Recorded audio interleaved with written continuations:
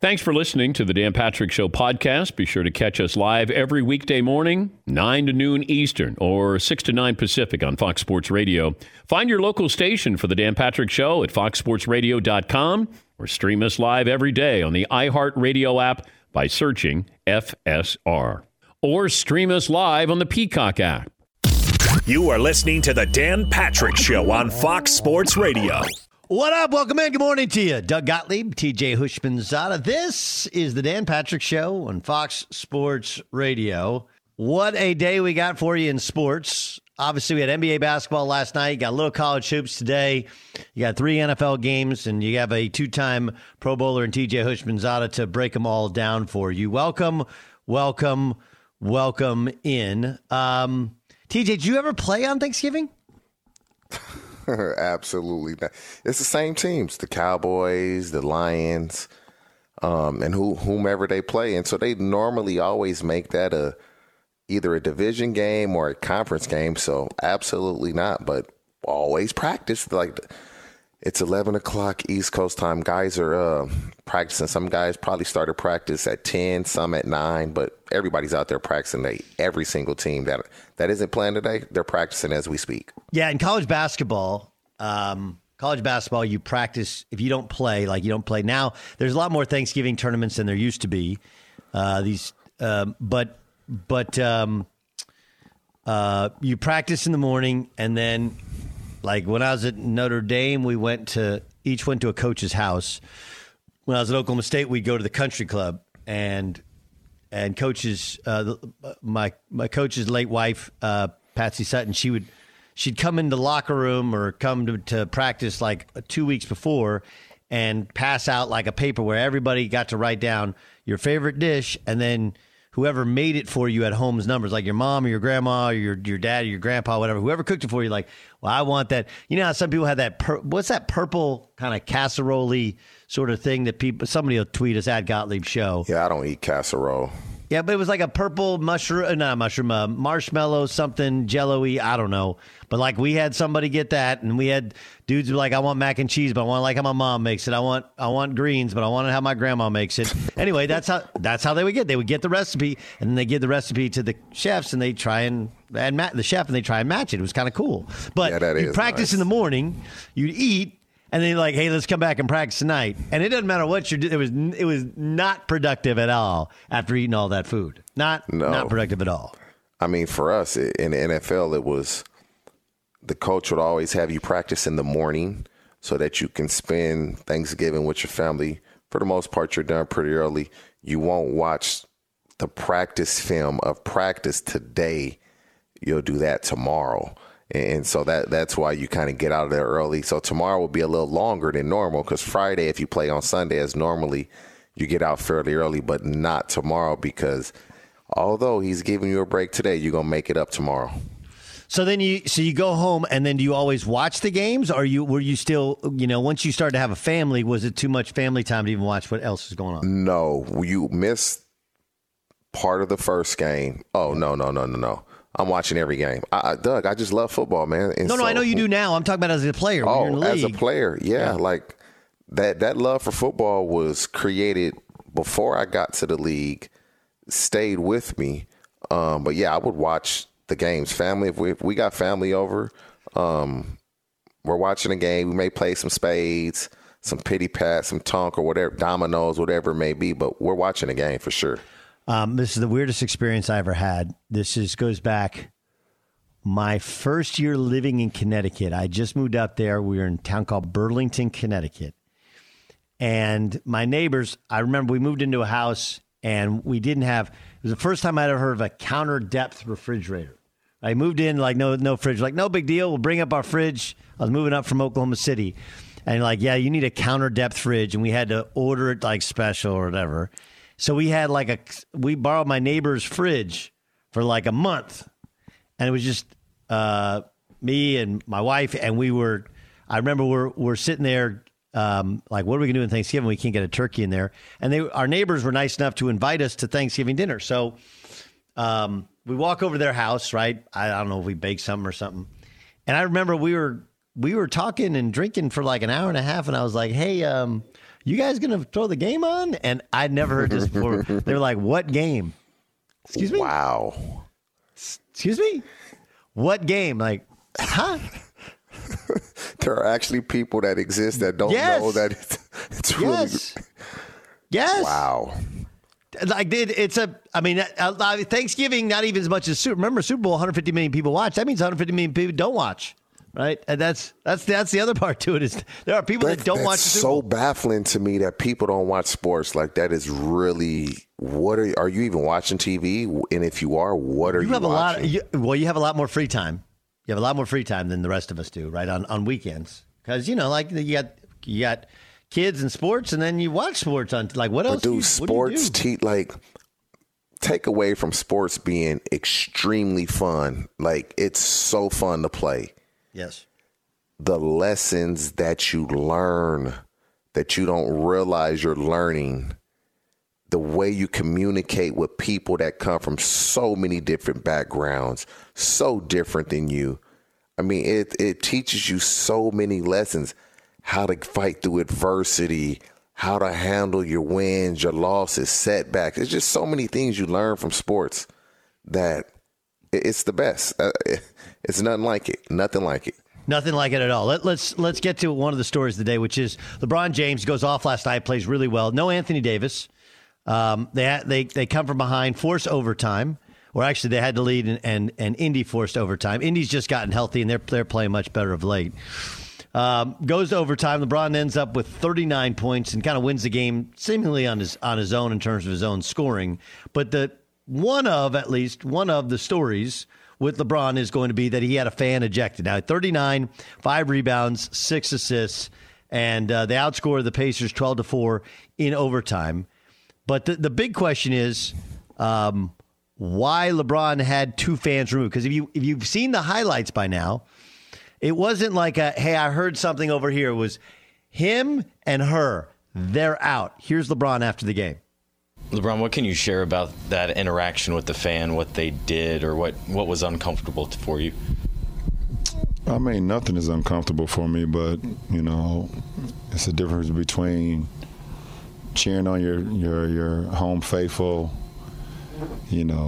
booing opponents and things of that nature, or not wanting your opponents to be successful.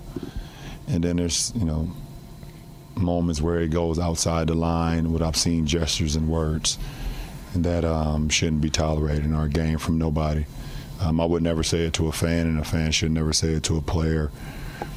So that's it. Okay, so LeBron, so the what question, can you share about that? So TJ, now that you've heard LeBron's response, which is he didn't want to share the magic words, and my case for LeBron is threefold, right? Like, look, to me, this completely de-escalates without having to be like, you don't have to be confrontational. You just go him and her out, and if you look at the ticket, they have the right to kick you out anytime you want. I think it's a good deterrent for other fans. I honestly think, as a guy who is as respected as anyone who's ever played in the league, like, it's a good, like, hey, dude, don't need to get into it with these people. If something gets to the level of being over the line, just kick him out and let's move on. Let's play ball. So but here's the biggest thing. When he pointed to the dude and the woman, they both had like matching leather jackets or whatever. You could tell they were together. If I ever get to that point where matching shoot me. But they didn't put up a fight. They weren't pointing no, wasn't me. What are you talking? They didn't do the hands, point palms to the sky. Like, what are you talking about? They were just like, yeah, you got us. Sorry, put on her jacket, walked out. Okay, so now you've heard the sound. You've heard my case. Do you support LeBron James kicking these people out? I need to know what was said. Like, fans are fans of their team. What could they have said that set him off to where the other fans didn't say, hey, guys, you guys might want to chill out. Like, chill out. What? Why are you saying this? And so I just, one, how much did they pay for those tickets? Two, they did pretty much see the majority of the game. I just would like to know what was said, but LeBron doesn't. We haven't seen this happen where a player literally just, I want these two, And so whatever they said really got under his skin. It really bothered him to the point where he was like, I'm not dealing with this any longer. Can these people be ejected? And so for that matter, I do agree with it, but I would like to know what was said, because as a fan, you're cheering for your team. You're going to say, number one, you think they had a couple of adult beverages, or maybe more than a couple, and so that messed their judgment up, and they say certain things that they shouldn't have said. And so that's what I would like to know, because you don't want to start setting a precedent that if a fan is going at you, cheering on their team, and it may go overboard, are they going to get kicked out? Are they not supposed to say anything to the player? If that's the case, let's move these seats back a little further so they don't have that access where they're really up on the players that way. And so I think that's unique about the NBA is the fans are so close to the players. I look, and that's part of the sale, right? And that's what makes them a lot of money, is that you can see them. And there's some Twitter speculation that it was about Bronny, whatever. But here's the deal, okay? Fans, I get that they're fanatics. I get that they pay a lot of money. But there are a lot of people that go to a game, and if you sit in the stands, you're like, I cannot believe the things that you're saying. I can't say it to, like, we've seen the fight videos. Like, you're just like, what is the matter with people? I remember I've done games. Last year we had to broadcast. I did the Big Ten tournament. We had to broadcast from you're up. You're not on the court level. So you're up. We were up it was in the new Indy Dome, whatever I can't remember what that's called. And you're up basically in and amongst the fans. And you'll have people yelling out things. You're like, what are you doing? How would you ever? And there's people around, and they're kind of uncomfortable too. But I understand what you're saying, TJ. I'm just telling you, Bill Burr is a great comedian, right? He had the bit about the malice at the palace. And the idea of the bit was, hey, how many years had you heard guys go come up here? Why don't you come up here? Well, Ron Artest came up there and knocked out an entire row of people with one punch, right? Fans on some level have it coming, right? And I get it. You hear something, you're like, you know what? I'm done. Do I think LeBron is super sensitive? Yeah.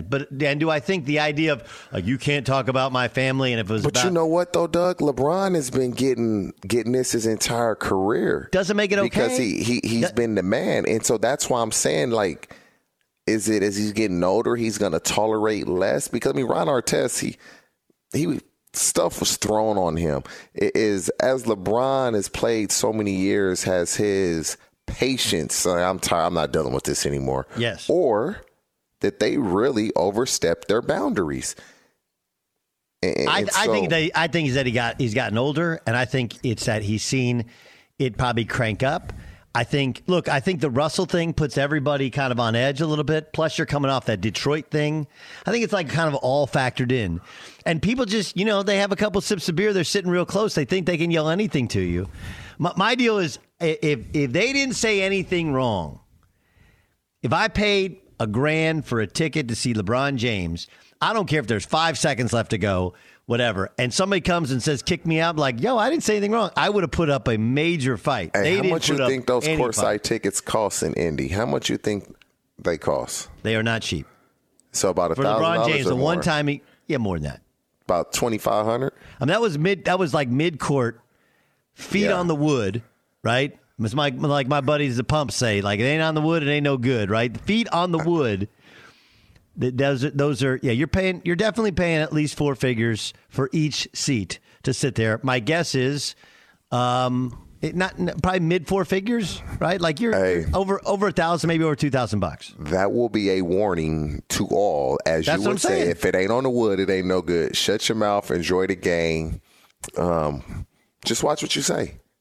Just watch what you say. But I don't want to take away from I enjoyed it when I could go back and forth with a fan. It just made it fun. When you lost, it's and when you win, it's Yeah, but I actually do feel a little bit of sympathy for LeBron, because if he doesn't say anything, you just got to sit there and take it.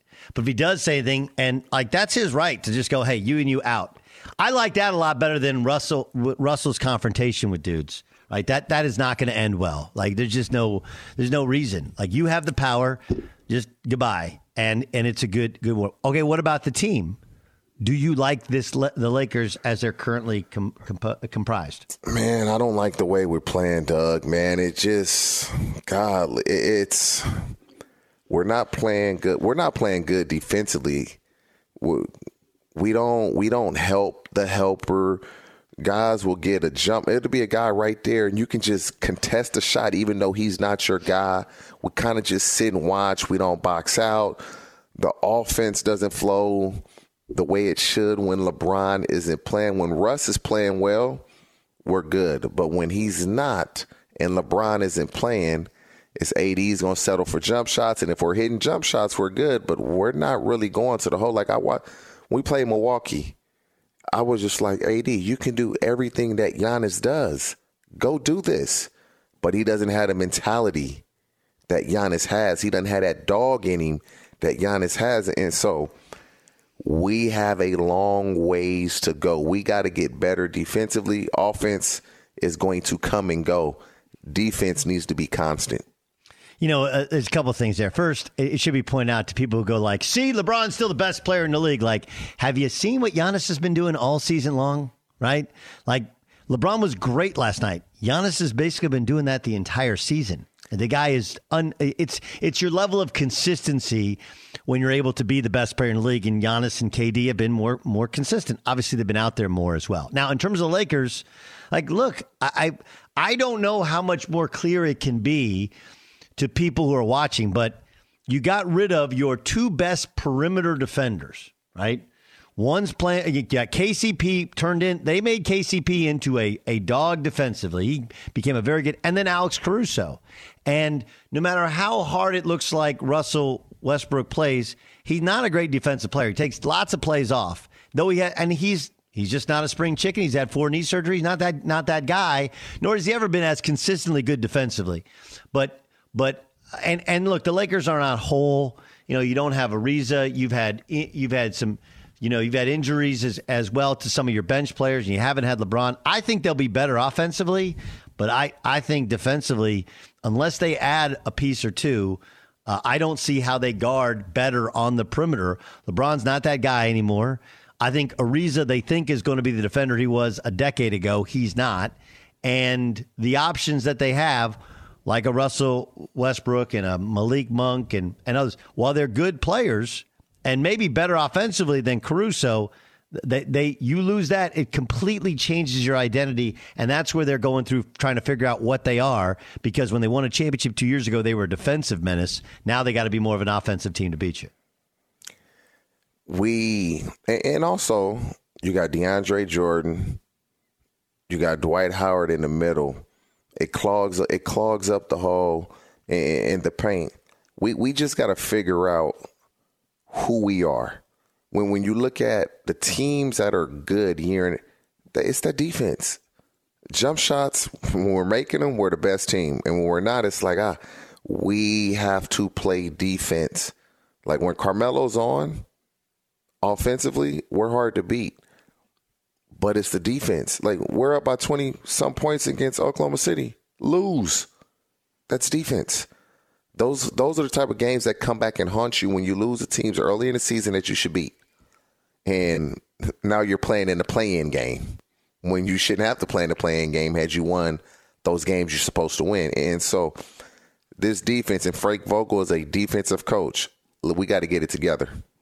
TJ Houshmandzadeh joining me. Plexico Burress is going to join us upcoming in about 15 minutes. Okay, we'll have some star wide receiver talk. But coming up next, Mike Vrabel acknowledges some similarities between a team he played on and a team he's seeing and is going to see this weekend in the NFL. Who is it? Find out next. The Dan Patrick Show, Fox Sports Radio. Fox Sports Radio has the best sports talk lineup in the nation. Catch all of our shows at foxsportsradio.com. And within the iHeartRadio app, search FSR to listen live. TJ Houshmandzadeh, Doug Gottlieb, and for Dan and the Danettes and the Dan Patrick Show, Fox Sports Radio, brought to you by Mercedes-Benz. The best or nothing. The Titans play the Patriots this weekend. Titans are weird. weird year, right? Obviously, you lose Derrick Henry, you're not going to be the same, but 4 picks for Ryan Tannehill. But to beat the teams they've beaten and then to lose to the Jets and the Texans is, that's some rarefied air right there. But anyway, Braves taking on the Patriots, his old team that he played for, and he said this, quote, "I think there are similarities between the Patriots team this year and the 2001 Patriots team that won the Super Bowl. Obviously, there's a lot of history there with one particular quarterback, Tom Brady, and I think you're starting to see some of those plays start to look like they looked in the past.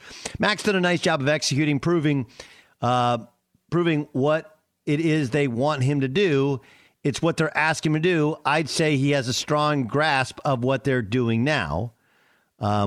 If I remember, TJ, when you were a rookie with the Bengals, you guys played against the Pats, but Bledsoe was still the quarterback, right? We won. No. Bledsoe, no, I believe Brady was a quarterback. Brady came in to start. Brady came in after. It was the week after. No, it was week 2. He came in week 2. Yes, Bledsoe. But remember, you forget that they had September 11th, and then it was shut down. I know this because this is a true story, and I want your true story in a second. So my first gig hosting a national radio show was that Sunday. Okay, so I want you to picture this. I'm in Oklahoma City. I'm still playing. Okay, I played a year in Russia. I come back. I'm doing local radio in Oklahoma City just to pay some bills. And a buddy of mine, Jim Traber, he's the color analyst for the Diamondbacks. So Diamondbacks for good. So I was filling in for him while he's gone, waiting for an overseas gig. Then 9/11 happens. And so everything, usually you leave to go play overseas in September and go in training. Everything got pushed back like a month and a half. So that next weekend, if you remember, everything was shut down.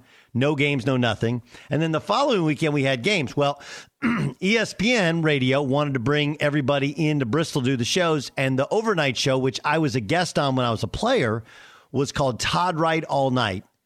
And Todd didn't want to get on a plane, didn't want to, whatever. I don't know. He was off that weekend or whatever. So they flew me in. I flew through Cincinnati, from Oklahoma City to Cincinnati. There were saw 3 other travelers in the airport. The rest were all National Guard with dogs or National Guard with machine guns. Land, go to Bristol, and then I got to watch football games. So I go to a place called Sliders where you get wings. Place is packed. Bledsoe gets hit trying to go out of bounds, right? Who hit him? Mo Collins. No, not Mo Collins. I'm trying to think. It's a linebacker. It was a linebacker for the Jets, but it wasn't Mo Collins. I'll think of it in a second. Anyway, he hits Bledsoe. I go on the air, TJ. Mo Lewis. Mo Lewis hits him. Yes. And Bledsoe was like, it was one of those where he was getting out of bounds. Like, dude, you got to get out of bounds quick. And he kind of let up before he got out of bounds. And he got hit so hard his dog probably got hurt, right? So in goes Brady, and I'm the idiot on national radio. First ever radio show ever. I was like, well, the Pats you can cross them off. They're done this year, right? Turns out that was a bit wrong. Anyway, go ahead. Tell me your Patriots story of that season. It was when you played the Patriots. Obviously, we played them 2001. Number one, I was inactive, and so you don't really put too much stock in it. Obviously, it's my first NFL game, so you're excited. Then when you realize you're inactive, you really don't know how the inactives work. You just assume you're on the team, you're going to suit up, and then you go into your locker room, you go into the locker room, into your locker, and you're like, wait, why don't I have no jersey on my shoulder pads? You don't really understand that you're not suiting up. And so it's like they have to, because you practice all week. And so that was the first. You just didn't understand the active and inactive. And to this day, I'll never get why you're on the team and everybody is not allowed to suit up. I don't understand that. That's a rule that I don't understand. If you're on the team, you should be able to suit up and play. But I digress. But I don't remember a ton from that game because I wasn't playing. But I do remember us winning the game. I do remember the Patriots not starting well as a team that season. and then going on to win the Super Bowl. The Patriots this year did not start well. I don't believe they'll go on and win the Super Bowl. But when you look at the comparisons from what Vrabel was talking about, you can say, oh, okay, yeah, I can see, they're 1-3 after the first quarter of the season. You're like, yeah, Belichick done messed up and drafted Mac Jones, and then they reel off all these wins because in 2001 they were also 1-3, and so those comparisons are fair because record-wise is very similar. And now the Patriots are on a 5-game win streak.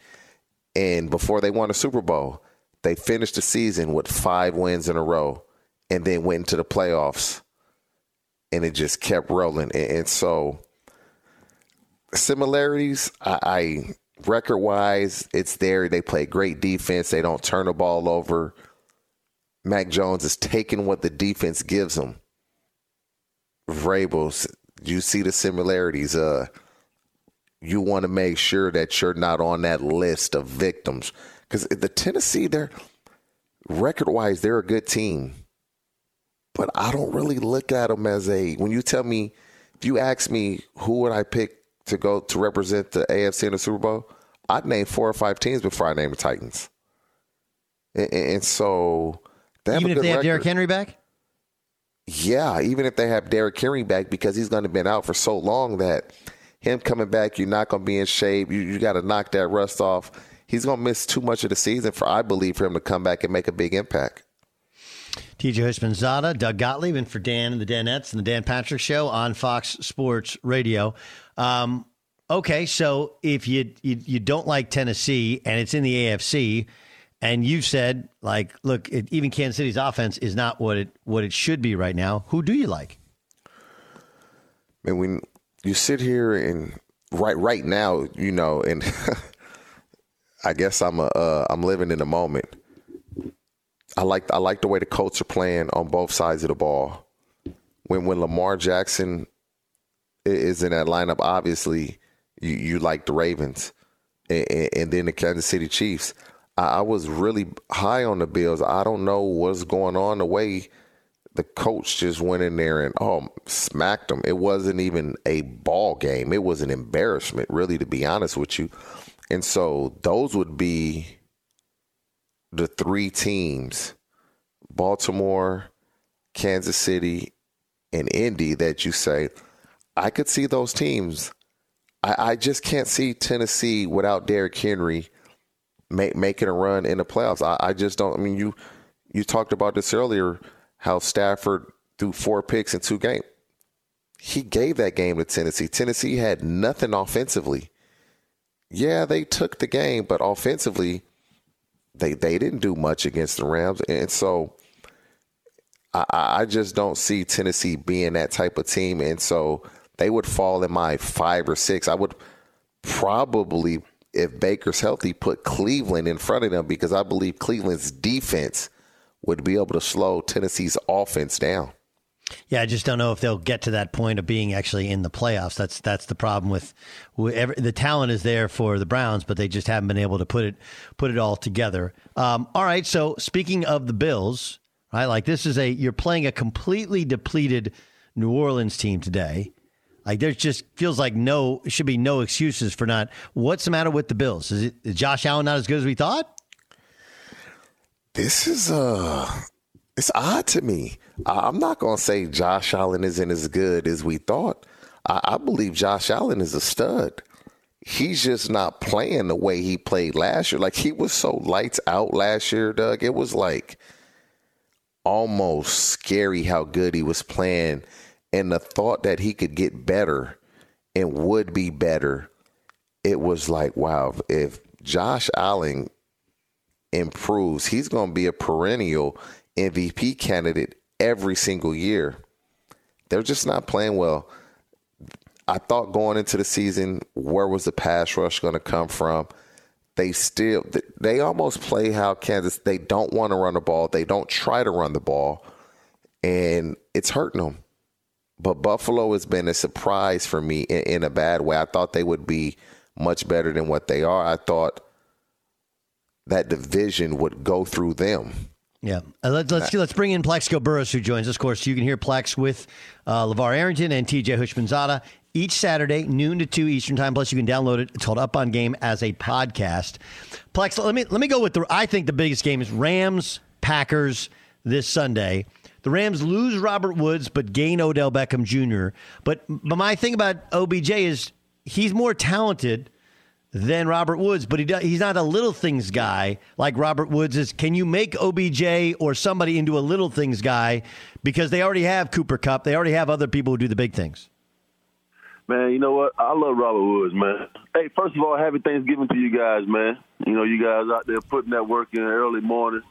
I'm preparing this bird to drop it in some grease, a little fried turkey this Thanksgiving. Hey, Plex is the chef, Doug. Come on, man. Plex is the chef. Hold on, Plex. I'm cooking too now. I'm smoking a bird outside. Oh, you smoking one? Oh Yeah. man, I had mine in a 24-hour brine, man, with some salt, some peppercorns, some bay leaves, apples, oranges, and that's how I do it over here. But yeah. Just getting it in. But, yeah, man, I love Robert Woods, man. I think, bringing him in, bringing OBJ in to join that offense, it's only going to make him better. And, even though he's down, I think the more that OBJ gets in rapport with the offense and Matthew Stafford, we talked about this last week. Myself, TJ, I'm picking the Rams to come out of the NFC. I really am. I think they are that talented on offense, especially with the addition of Von Miller on defense. I think they're going to be special. But, it all depends on how fast OBJ can pick up this playbook. And, it's a good start for him, good offense. And I'm really expecting for the Rams to go through the roof. We talking Rams in the NFC. When we were just discussing the AFC, what team do you like or teams do you like, and who's been a surprise disappointment? You know what? Surprise disappointment for me, obviously, when Derrick Henry went down, that really hurt Tennessee, because now I think Ryan Tannehill gets exposed. I really do. I played with Mike Vrabel for 7 years in Pittsburgh. I understand his philosophy. Big back. We had Jerome when we were all playing together, so you could kind of hide the quarterback within the running game. But now that they don't have that, Ryan Tannehill is going to have to go out and win some football games. And I don't think a lot of people know this, but he's not. He's not that good as a quarterback. He's not accurate. He's never been a passer. So with Derrick Henry being out, they could hide him within the running game. So Tennessee, with him going out, it kind of puts them, at the bottom of the AFC South. But in the AFC, it's wide open. I really expect for the Baltimore Ravens to make a run.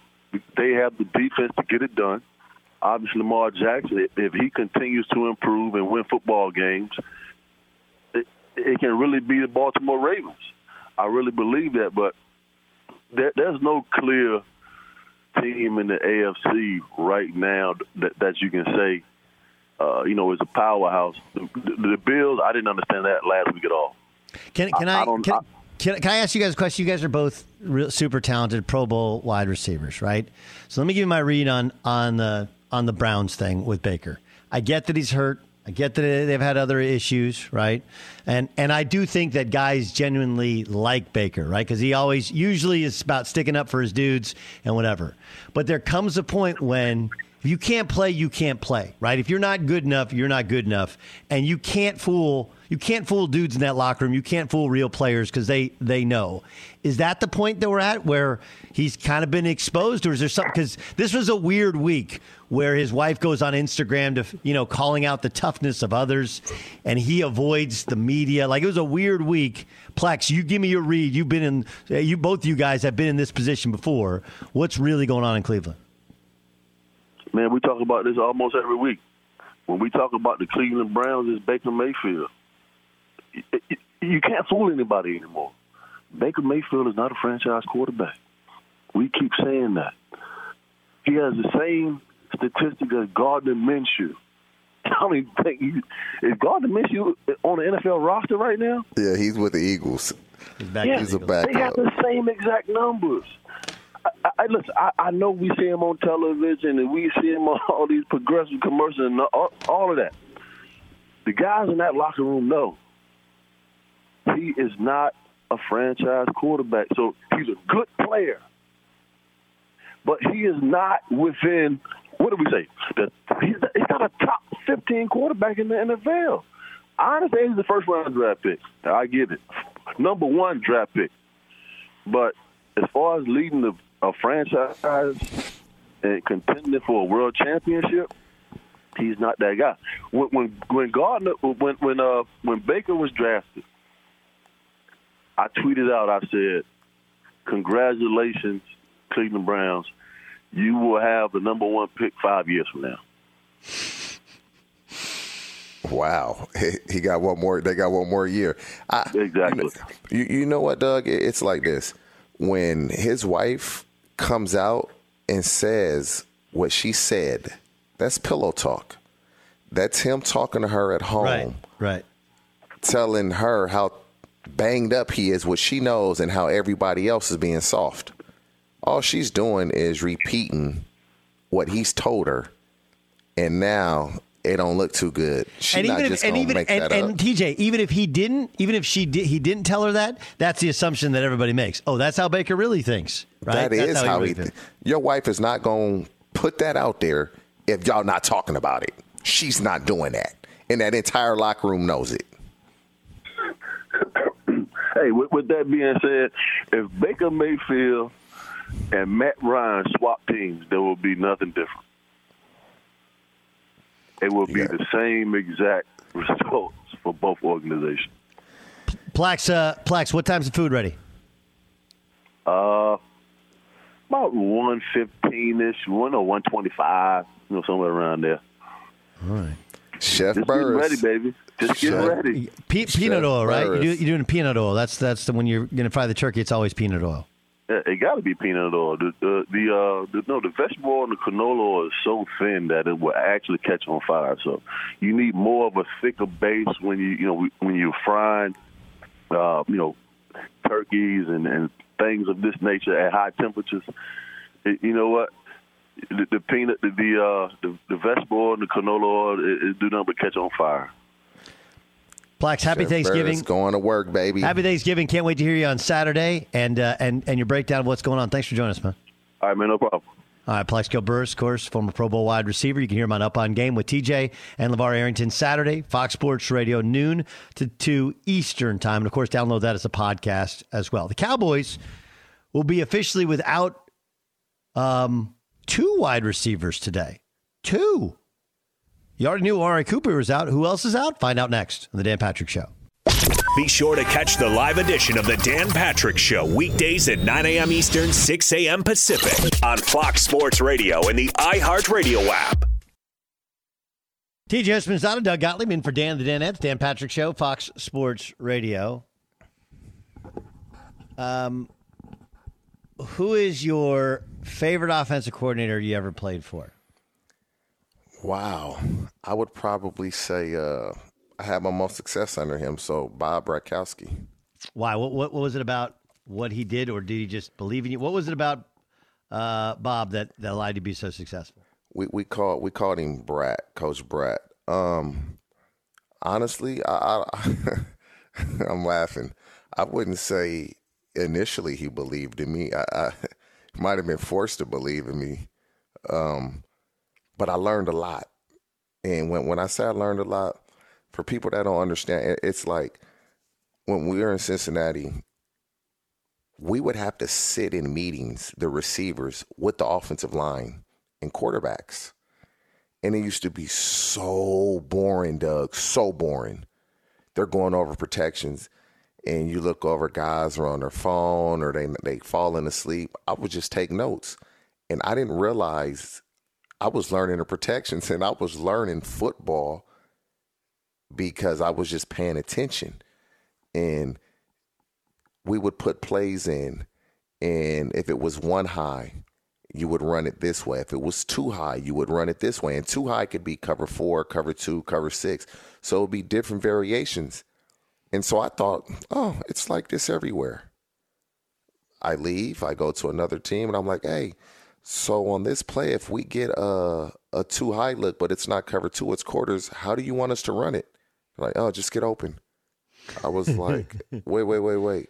If the quarterback is going to throw with anticipation, I can't just get open. He needs to know how I'm going to run it so he can throw with anticipation. If I'm just going to get open, he doesn't know what I'm going to do. And so we were very attention to detail. It probably didn't show as much as they gave it to us in Cincinnati, but I learned a ton of football from Brad. Protections, how to run routes, what to do, what not to do in certain situations. So, yeah, it would be Brad. And I'll tell you what, when I was in Cincinnati, towards the end, I was a bit of a butthole just because you kind of get tired of the losing and you want to blame the coaches. I promise, this is a true story.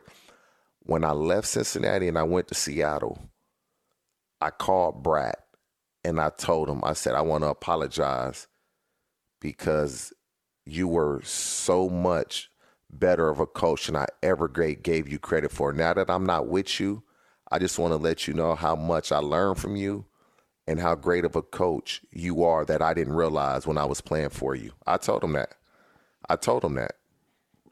Okay, so my next question would be, who's the worst offense coordinator you ever played for? I wouldn't say I had a worse offensive coordinator. Come on, man. Nah, I really be honest because, like, for instance, I played for, I'll go in order. I played for Greg Knapp, may he rest in peace, and then I played for Cam Cameron, and then technically it was Hugh and Al Saunders. Al Saunders' offense is very complicated. You can't be a dummy and play for Al Saunders. If you're a dummy, it's too tough. Cam Cameron, his run game, like we had concepts in a run game that I had never seen. This was like my 10th year in the league. Like certain concepts I had never seen when I got to Baltimore. Give me an example. Like, for instance, we'd be running the ball to the right. The tight end would just sprint to the flats like it was a pass play. Every team I've been on, that tight end was blocking. But he felt like if you sprint to the flats, you're going to draw a defender thinking it's a pass play. And I was like, I had never seen that before. A lot of teams do that now. They weren't doing that back then when I was playing. And so just his concepts in a run game, the passing game, it wasn't as nuanced as Cincinnati and even Seattle. Greg Knapp probably had the best playbook that I had ever. Like, he had so many great concepts, but he was a guy that liked to run a lot of screens. And Hugh Jackson, he was a coach that you want to play for because I pretty much got my chance to play because of Hugh. Right. He came in there and said, I'm going to play the best guys. I'm going to be honest with you. Like, we're sitting in a meeting. Hugh Jackson walks in there. It was like 12 receivers. He's like, he named 4 of them. 1, 2, 3, 4. Pointed them out. You 4 are on the team. The rest of you 8 are battling for 2 spots. I was like, whoa. No coach had ever told us that before. Like, he was so, you play bad? Hey, if you keep playing like this, you're not going to play. Or if you keep playing like this, you're not making a team. He was so honest that I appreciated the transparency. Black or white, no gray area with Hugh. And that's what I liked about him. He's personable. He makes you want to play for him. But I told him, Hugh, they're not giving me a chance to play here. And that's why I said with Brad, he probably was forced to play me. Hugh was like, I'm playing the best guys. Peter Ward breaks his leg against the New York Jets. I get a chance to play, and I was a starter for the rest of my career pretty much. That's TJ Husmanzada joining us. I bring that up because Des Bryant had some of the best moments of his career playing for obviously not just the Cowboys, but for Jason Garrett as their head coach and Jason Garrett as a play caller. Des tweets out, after hearing the news about JG, that's Jason Garrett, Kadarius Toney, you will get to experience the love and joy for football throughout your career. When asked by one of his followers if he didn't like Garrett, he tweeted, great dude, never respected his philosophy towards players and the game. Translate that for me. That's personal. When you say never respected his philosophy towards players, that seems a little personal. Like his philosophy, did he not respect you? Did he make it seem like it wasn't the player, it was the X's and O's and not the Joes, so to speak? And when I saw that's how I took it. I don't believe Dez cares for Jason. It might be some underlying How much of it is just that he cut him? Right, like Des Bryant got cut when Jason Garrett was the coach, and it's like anybody who's ever lost a job or lost a job within a job.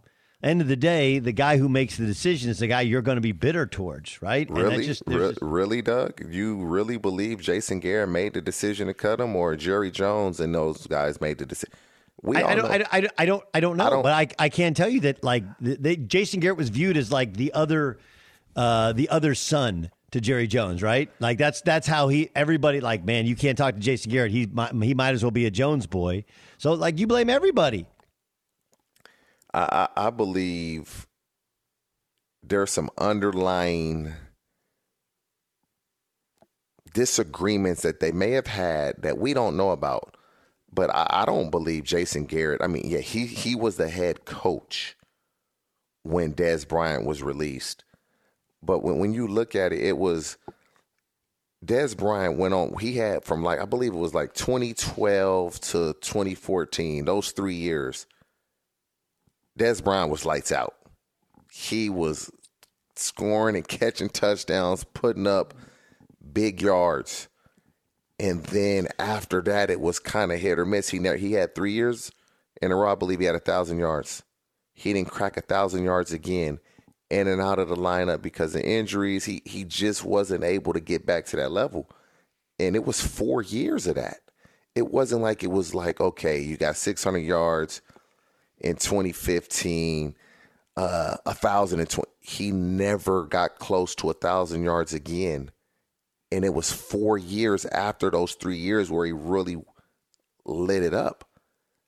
I believe Jerry Jones got rid of him. But when you play for a head coach that's an offensive coordinator, I think these coaches sometimes don't understand, like, if you're a good coach, you're going to teach us the game. Now that I know the game, don't get mad at me for knowing the game that you taught me. And so when I voice my opinion, whether I should voice it or not, I'm voicing the philosophies that you taught me. And if I think what you're saying isn't correct, should I not voice that? Because these philosophies are coming from you and what you have taught me. And that's what happens. Coaches, they teach you the game. As soon as you question what you've been taught, don't question me. Oh, I'm sorry. It's just that's where I think it could be a disconnect.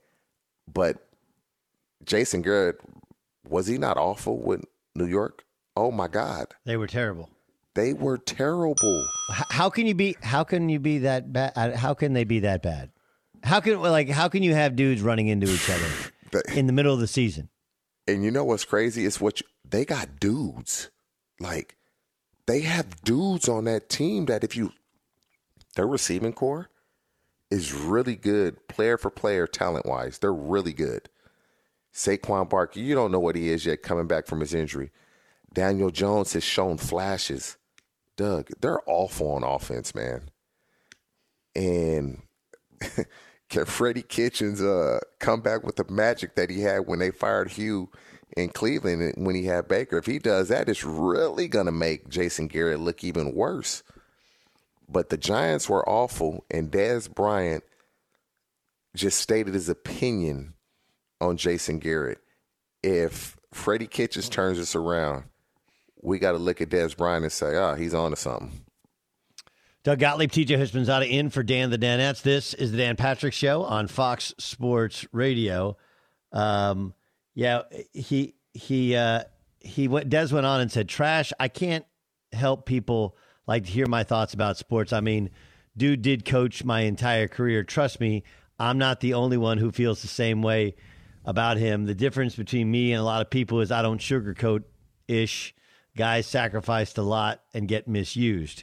Right, so it didn't feel like he was used. And he did have an outstanding career, like a Ring of Honor, not Hall of Fame caliber career.